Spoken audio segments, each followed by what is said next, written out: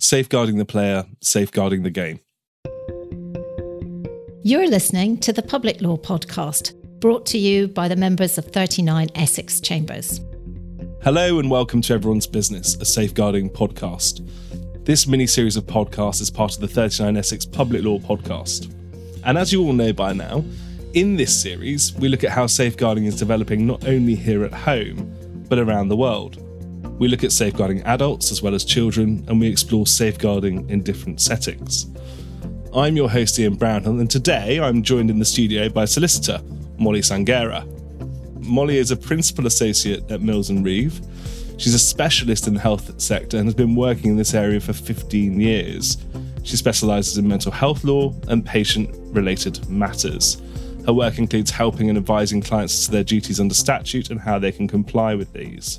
She also advises on issues relating to deprivations of liberty and wider mental capacity at work.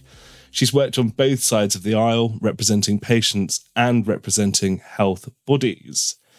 But today, we're not just talking about Molly's healthcare law work, we're also talking about how we both love rugby and how safeguarding is impacting the sport. And Molly, alongside being a very busy solicitor, is the head of women and girls rugby at Lichfield RFC. But not only do I want to talk about rugby and safeguarding today, I'm also hoping that I can tease out of Molly how we should be thinking about sport impacting our work in the health and social care sector. So, Molly, I was trying to think back this morning as to when you started playing rugby. Is it about 5 or 6 years ago? Yeah, just started out 5 years ago. Always been a fan, but had never picked up the ball. Didn't know women's rugby was a thing. Then saw advertisements from England Rugby about inner warrior camps. I thought, I'm going to jump out of my comfort zone, give it a go. Went, and I've never looked back. It was the best thing I ever did. I can remember being with you at Leicester County Court and you and I sitting there and you telling me, I think I'm going to play rugby. And I was like, really? And you were like, yep. And off you did it. And you've done pretty well, haven't you? Not too bad. I'm still playing, so that's the main thing. But yeah, no, I play championship rugby at the moment. I am, as you've said, the head of the women and girls section at Lichfield RFC as well. So you know me, I like to get stuck in and I like to get involved. A very interesting hobby alongside your work. Now, in terms of the nature of your work, will you share with our listener what you sort of do on a day-to-day basis? Yes, so day to day, I now act for the NHS. Previously, I would represent individuals. I started out doing mental health tribunals, court of protection. So I still do a lot of court of protection work primarily, whether that's Section 21As, 16s, serious medical treatment cases. I provide a lot of advice to clients in terms of policies and wider management.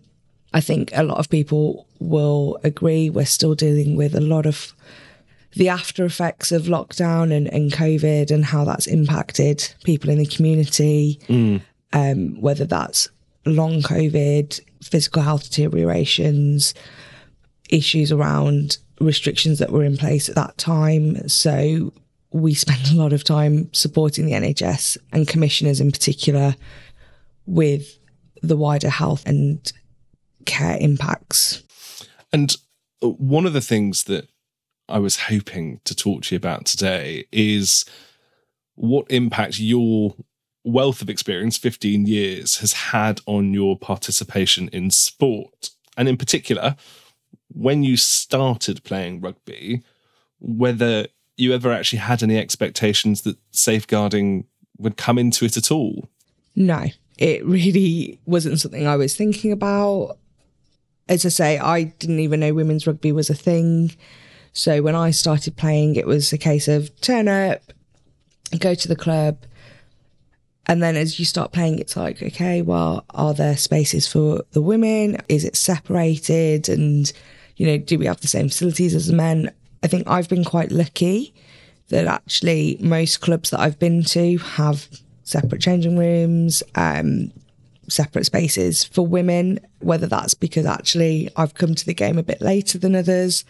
because I've definitely heard stories that that's not quite been the case. Previously, lack of changing room spaces for women or girls or the boys, and, the senior men get the priority. Whereas actually the clubs that I've been at, they prioritise the women as well. So I think I've been quite lucky with that. I mean, I'm going to be honest now, I haven't played rugby for 18, 19 years, I don't think. Well, certainly not, in any sort of team. At university, playing rugby, nobody ever says to you, you're joining the rugby team, these are our safeguarding arrangements. Does anybody do that now? No. So we have a safeguarding lead at the club, and it's advertised on the website and internally. We have a specific app for our club. So again, all key contacts are on there, so you know who to contact. We don't necessarily put lots of information out, but what I do and what previous heads of the women and girls have done is we have a club-wide committee, but within the women's section, we have a smaller committee. And each season, the last couple of seasons at least, I've identified players who are our wellbeing leads or senior players, so that the rest of the players have someone that they can go to. So it's not always just me, and they've got a different voice that they can go to. And we re-emphasise that to players so that they do know that they can speak to somebody if they have an issue. And at the moment, what I'm just doing is just creating some content. So just some flyers and some posters to put up in the changing rooms, just to confirm, if you've got a concern, who is it that you would speak to? How would you go about contacting them? And map out the process a little bit. So it makes it a little bit easier for people to understand that they can raise an issue if they have one. And in terms of girls rugby, my suspicion is that people are probably more aware of the concept of safeguarding in that respect. Is that fair to say? I think so, yeah. When it comes to the girls, I think everybody's much more alive about what they're doing. Quite often, the coaches are predominantly male because it's the parents that come and do the coaching. So we ensure that they complete the courses. So the RFU have online safeguarding courses and various others. So we ensure that the coaches all do that in the seasons. And then, there's a wider management with the girls section as well, just to keep an eye on everything. And in terms of those conversations that take place in the club, is safeguarding something that people feel comfortable and confident talking about? Yeah, I think so. It's a standing item on the agenda every committee meeting. And I think if anybody had an issue, they wouldn't necessarily wait until the exec meetings to raise it. So I think we have good lines of communication with each other. So if there was an issue, it could be raised at any point and is taken really seriously by the club. Now, one of the things that I want to talk about, because I've been talking to people about this in the sports space, is the concept of safeguarding adults at risk and the concept of safeguarding adults when playing in sport, because the two don't necessarily line up, do they? No. And sort of working in healthcare for the past, as I say, 15 years, I think, unfortunately, we see the worst of the worst. Yeah. A lot of the time. So I'm always like, oh my gosh, this is where it can go. And it's trying to balance that in a different setting and move myself away from, this is what I work in day to day. But actually in the sports context, there are things that are similar that we need to keep an eye on, but it is a slightly different situation, and it's trying to broach that without having the legal head on. Yeah. And actually it's, as a player, as head of the women's section, how do we look at this and support the situation? I think we've just generally seen a bigger development about safeguarding and it being brought to the table.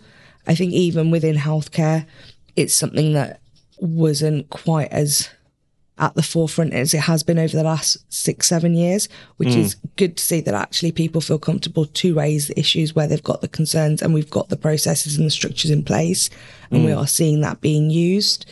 But I'm not sure within a sports context we're necessarily at the same point yet.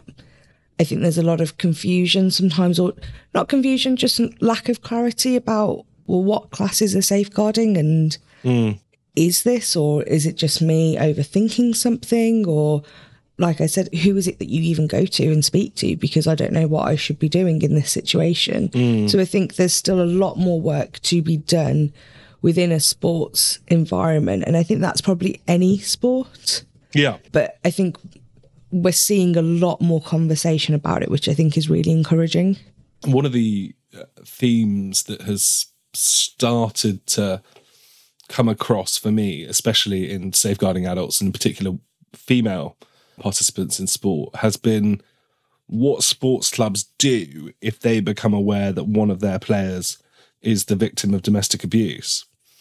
And that's a really difficult issue. But if perhaps somebody is, only really able to access as a social outlet a sports club, then it must be something that sports clubs become alive to, because so many women are, sadly, the recipients of domestic abuse, aren't they?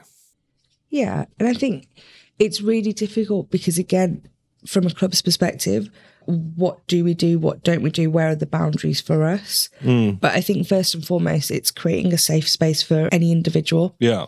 So ensuring that actually when they come to the club, they're welcome and they feel welcomed and they're able to raise issues. So we want to create an environment that is safe, it's fun, people can be themselves. One of the things that I absolutely love about rugby, having played sports all my life, is rugby's the most welcoming environment I've ever been in. Okay. So there is space for everyone. So it's how do we continue to put that out to ensure that actually if a player is having an issue, they feel that they can raise it. And that's not necessarily then for the club to have to do something or the safeguarding lead to be necessarily being proactive about it, but it's understanding that there are these issues, that individual is dealing with it their own way, but we're there to offer support as and how we can in response to the disclosure that's essentially made.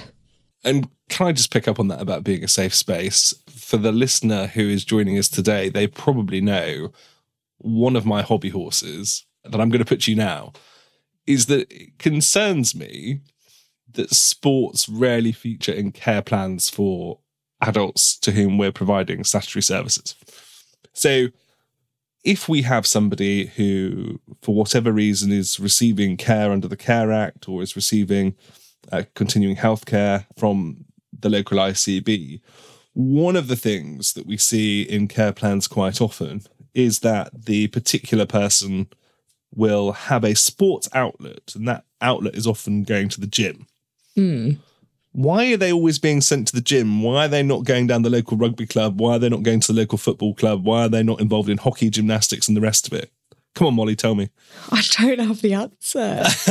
Is it because, first and foremost, when we think about fitness or sports, the gym's the first instance? Maybe. It may well be, if somebody's potentially not ever really been involved in sports or expressed an interest in a particular activity, as a first port of call, I actually think the gym's a good idea because you're still getting out, you're interacting with people, and it's from those conversations that you then go, oh, actually, they're talking about this. I quite like this. When I first started going to the gym, I went to a female-only gym. Then I went to, Fitness First, Pure Gym, all of these gyms. And then I went to a bodybuilding gym. And I've moved along, and through all of these different places, I've met different people and I've gone, oh, actually, yeah, being at Fitness First led me to a bodybuilding gym, and it's probably one of the best gym environments I've ever been in.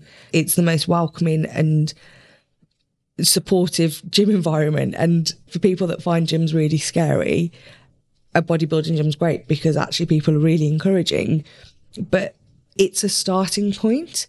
And I think a lot of the times the issue is, well, then what next? And if you've got carers and if you've got 2-to-1s or 3-to-1s, in a gym, it's a little bit easier to not hide that fact, but it's not so prolific for an individual. Yeah. But if you're going to play a team sport, actually, how is that managed? So I think because it's not ordinarily done, carers, providers, local authorities struggle to think about that a little bit more. Unless an individual is really expressing an interest that they want to play hockey or they want to play netball or rugby, cricket, go horse riding, unless there's a real drive for that, I think most people's starting point is the gym, because it's like, well, okay, let's at least get some physical activity in or go for a walk and let's see what that builds to, because something is better than nothing. And if somebody isn't expressing those interests, you wouldn't automatically think, let's go to a sports team. No, I get that. So again, one of the things I've been thinking about a lot recently are young men, young women who receive services through statutory bodies. And some of them, in terms of their social outlet, is literally, they're carers and going to events which are run specifically for people who have got similar issues to them, be it learning disabilities, be it autism, whatever. And I wonder whether or not there is an argument to say people, because of their educational background, have not necessarily been exposed to sport. Why don't we ask carers to take them to the taster session at the local rugby club or the local judo club? Yeah. But how you conceptualise that within a care plan, it's not really something for a care plan necessarily. It seems to me more perhaps a cultural thing. Absolutely. And I think it's linking back into the schools to understand what's available. I spent I think it was in May, I was at Keele University, spent a day doing some rugby sessions, but that whole day, schools from all over Staffordshire came, and it was like a Commonwealth sports day kind of idea. Mm-hmm. They played Quidditch, they played football, they had hockey, they had netball. So actually it's about the schools, whatever school you're at, linking in with these wider companies, and because they contact the schools and they say, well, actually, we want you to get involved in this. And that is happening more and more. And then what we're finding is that these companies that are then organising these events will contact local teams. So that's how I got involved, because they contacted the club and asked us for some coaches for the day, went down, helped with that. So it's trying to engage with that and sort of almost going back to local authorities and saying, well, what's happening in the area? Where can, this individual school be linked in with that? Because there's got to be something happening.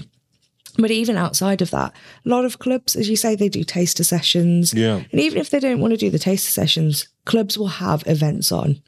All clubs, no matter what they have, they will have some sort of fundraising, family day.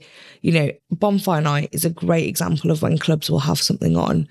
Christmas, summer, there's always something at your local club. So it's about identifying that. I think at times it can be hard for providers to potentially do that because they don't always know.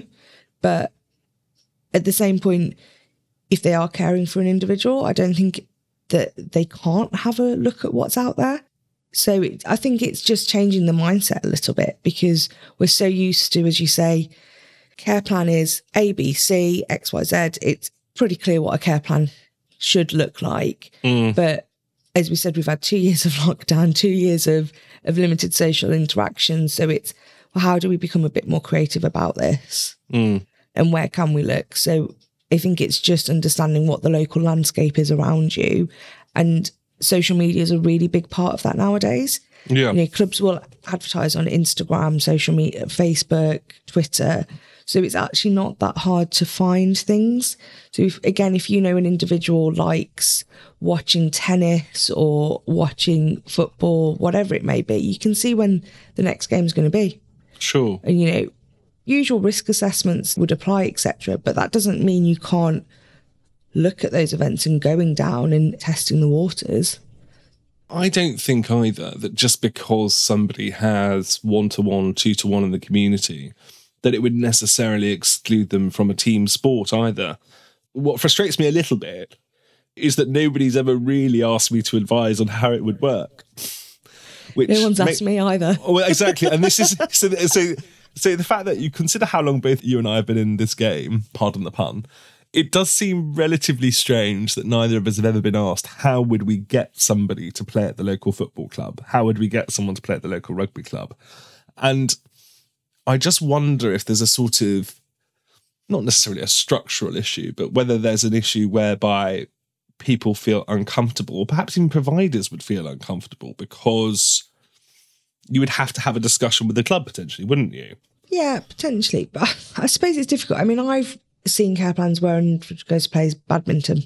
Okay. So I do see it, but I suppose it's probably it's very different sporting activities that I do see, in all fairness. I've definitely not seen football. I've definitely not seen rugby in the mix. And it's difficult, especially if you think about rugby. I think 100% it is doable, but also it is a full contact sport. Yeah. There's a risk of actually, as a provider, how do you manage that? Because you've got to body map an individual as well. And how do you say, well, this one's definitely from rugby or this is from this? And so there's all those wider considerations. And I think that is probably why we haven't had to deal with it so far, because it's a minefield that people may not want to approach it as yet. All right. So flip it away from the client group of younger men and younger women to older people.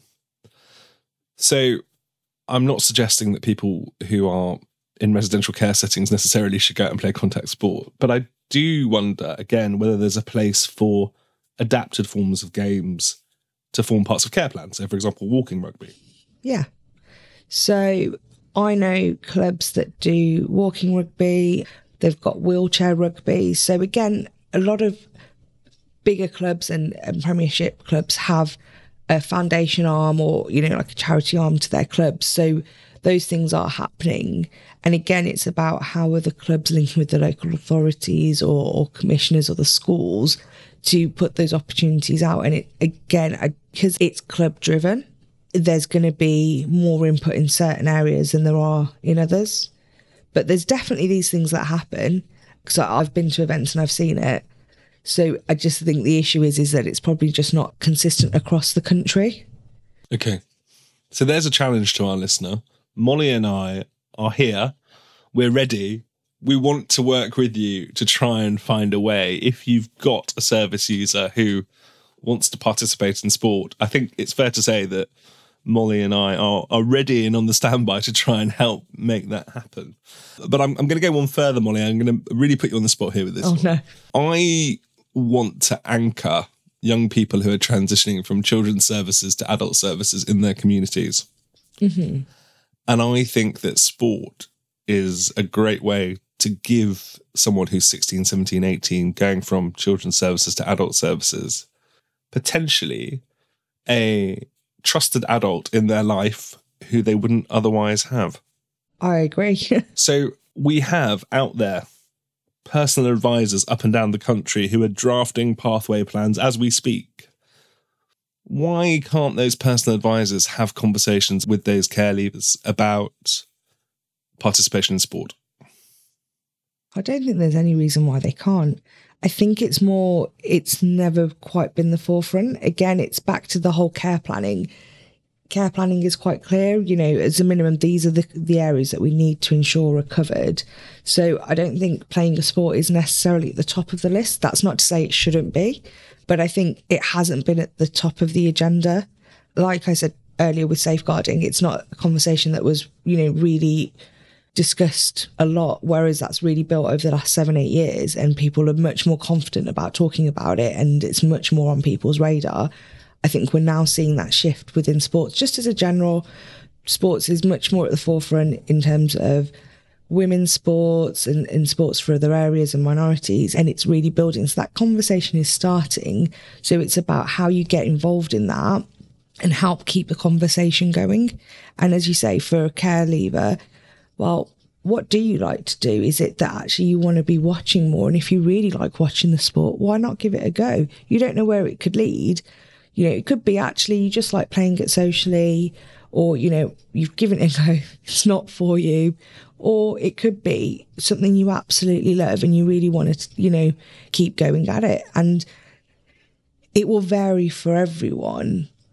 And I think maybe one of the issues is almost with some places to participate in a sport, there's a cost. So if an individual isn't really into it, do you want to be using their money for them to go to a sport that they're not necessarily overly enjoyed about? Or actually, is it look at other things, go out for meals or, go out to the cinema and utilise their funds in that way with them? So it just crops up in so many ways that there's all these other considerations, and it's how do you balance it?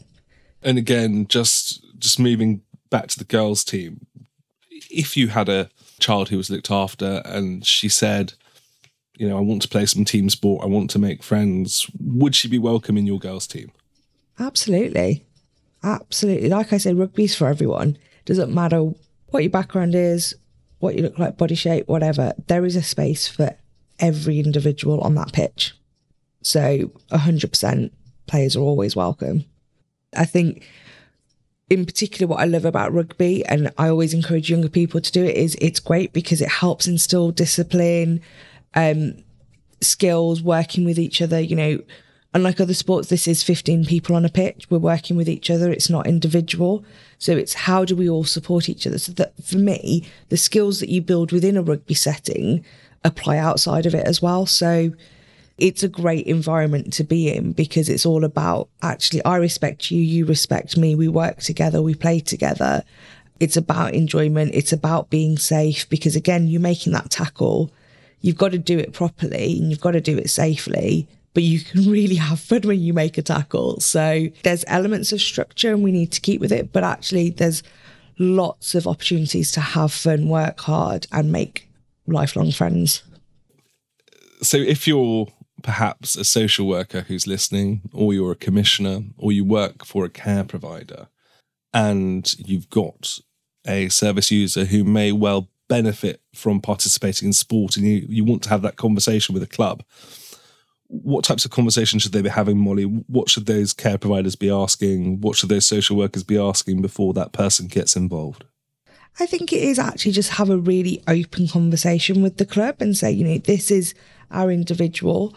Not necessarily quite sure how it would work, but this is what we would look to do, whether it's come down and observe or us come down first, have a sit down conversation. We'd really like to look at how we can work with each other and support each other and just put your cards on the table almost. You can't hide the potential risks. Some clubs will be happy to have that conversation, engage in it and work through with you. Some clubs may say no, but at the same point, there are a lot of clubs around. So if one club says no, that doesn't mean, that the door's closed. As with anything else, have the conversation with somebody else. And I think just say, how can we work together to try and do this? And a lot of that is actually, that's fine, come down, let's see the session. Staff will need to be there.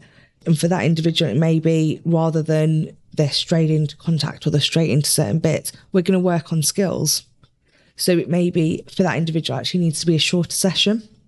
Yeah. So there'll be elements where they're playing with others, but then we take them out for skill zones. Then they're still getting that specific attention on them, which they may need. Or actually it's, go in, hour and a half training session. They're absolutely fine integrating with everybody else. It will just depend on what that individual's needs are. And so it's just working through it. As we say, everyone is an individual. So it's what are their needs and how best can we meet them and how can everybody work together to try and meet those needs? And then my final question, for those people today who are listening in respect of, perhaps they're from sporting clubs. I know there are people who listen in particular to the podcast in respect of safeguarding in sport. What is the one thing that we can get better in sports safeguarding? I think it's just not be afraid to have the conversations. Some clubs will be better at this than others. Some clubs will have amazing setups and are really on it. And that may well be because they've had incidents and they've had to learn. Other clubs, because they've kind of got someone, because the RFU says you have to have an allocated safeguarding need, but actually they've never had to deal with it. But whether you've dealt with it or not, talk to other clubs. Like, what do they have set up? Learn from each other. Every club has, a county-wide club that we can then go to. So, we've got Staffordshire. Speak to the leads there and get information, because you don't have to start from scratch. Clubs are willing to share information, so talk to each other and support each other in this, because safeguarding is never going to go away. So we need to make sure that we understand it so that if there ever is an issue, it's not panic and, deer in headlights, but there is a process. We know what to do. And because ultimately, if somebody's reporting it to you, you need to be calm to assure that individual and support that individual. You can be panicking inside. It's absolutely fine. But externally, okay, get that information, go through it with them, reassure them and work from there. So have the conversations. Thanks for listening. If you want to know more about us, visit 39essex.com. If you want to work with Molly, then you can email her, molly.sanghera@mills-reeve.com. If you want to connect on socials, then you can add Molly at Molly M&R. You can add me at Council Tweets. You can add the podcast at safe_cast. And you can connect with the Public Law team at 39 Public Law. Join us again next time for Everyone's Business, a safeguarding podcast, available where you download your podcasts. Thanks for listening. Find our other podcasts and resources over at 39essex.com.